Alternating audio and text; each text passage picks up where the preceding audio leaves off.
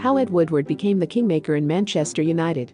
The corporate mutiny that forced through the 2005 takeover was complex and delicate, and it demanded a dexterous financial wit to wrangle into being. Woodward, assigned by investment bank JP Morgan to provide that accounting agility, won the minds and the hearts of the Glazers with his work to resuscitate a failing deal at the 11th hour.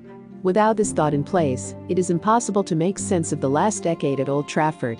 The Glazers' takeover deal was last minute and desperate in terms of interest levels, and the loans necessary to pull it off. One condition was that the new owners' shares in the club could have been repossessed had they failed to keep up repayments, and Woodward's work in structuring the deal to pull the Glazers out of a hole was the foundation of the esteem in which his employers held him. You're going to be pretty grateful to the man who's got you out of that one, aren't you? Selling the diamonds is how Woodward likes to characterize the work he does for Manchester United's brand globally. The commercial operations at the world's biggest clubs, including Barcelona and Real Madrid, look to Woodward's United as a trailblazer for how to turn enthusiasm abroad into revenue.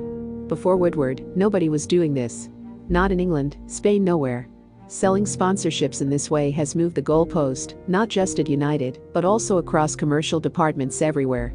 For years, United's vast popularity in places like India was a wasted resource. Fan numbers that ran into the millions weren't converted into revenue because the brand as it was being used was too easy to counterfeit. Ed rose to the top job because he was adding to the bottom line. That's where the power base lies now, because he was the one who has changed things to bring the money in. That's been his reward. The power base now at Old Trafford lies with Ed and Richard Arnold, Group Managing Director and Director of Manchester United plc. They're bringing the money in, so they're making the decisions. It's them and nobody else.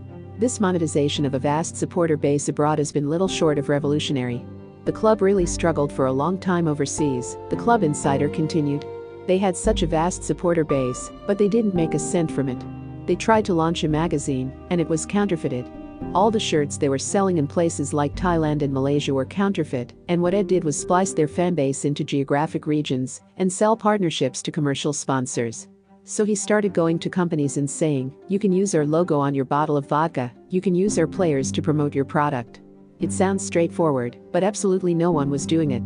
And suddenly he was bringing in so much money to the club that the Glazers felt there was little option but to turn to him for the top job.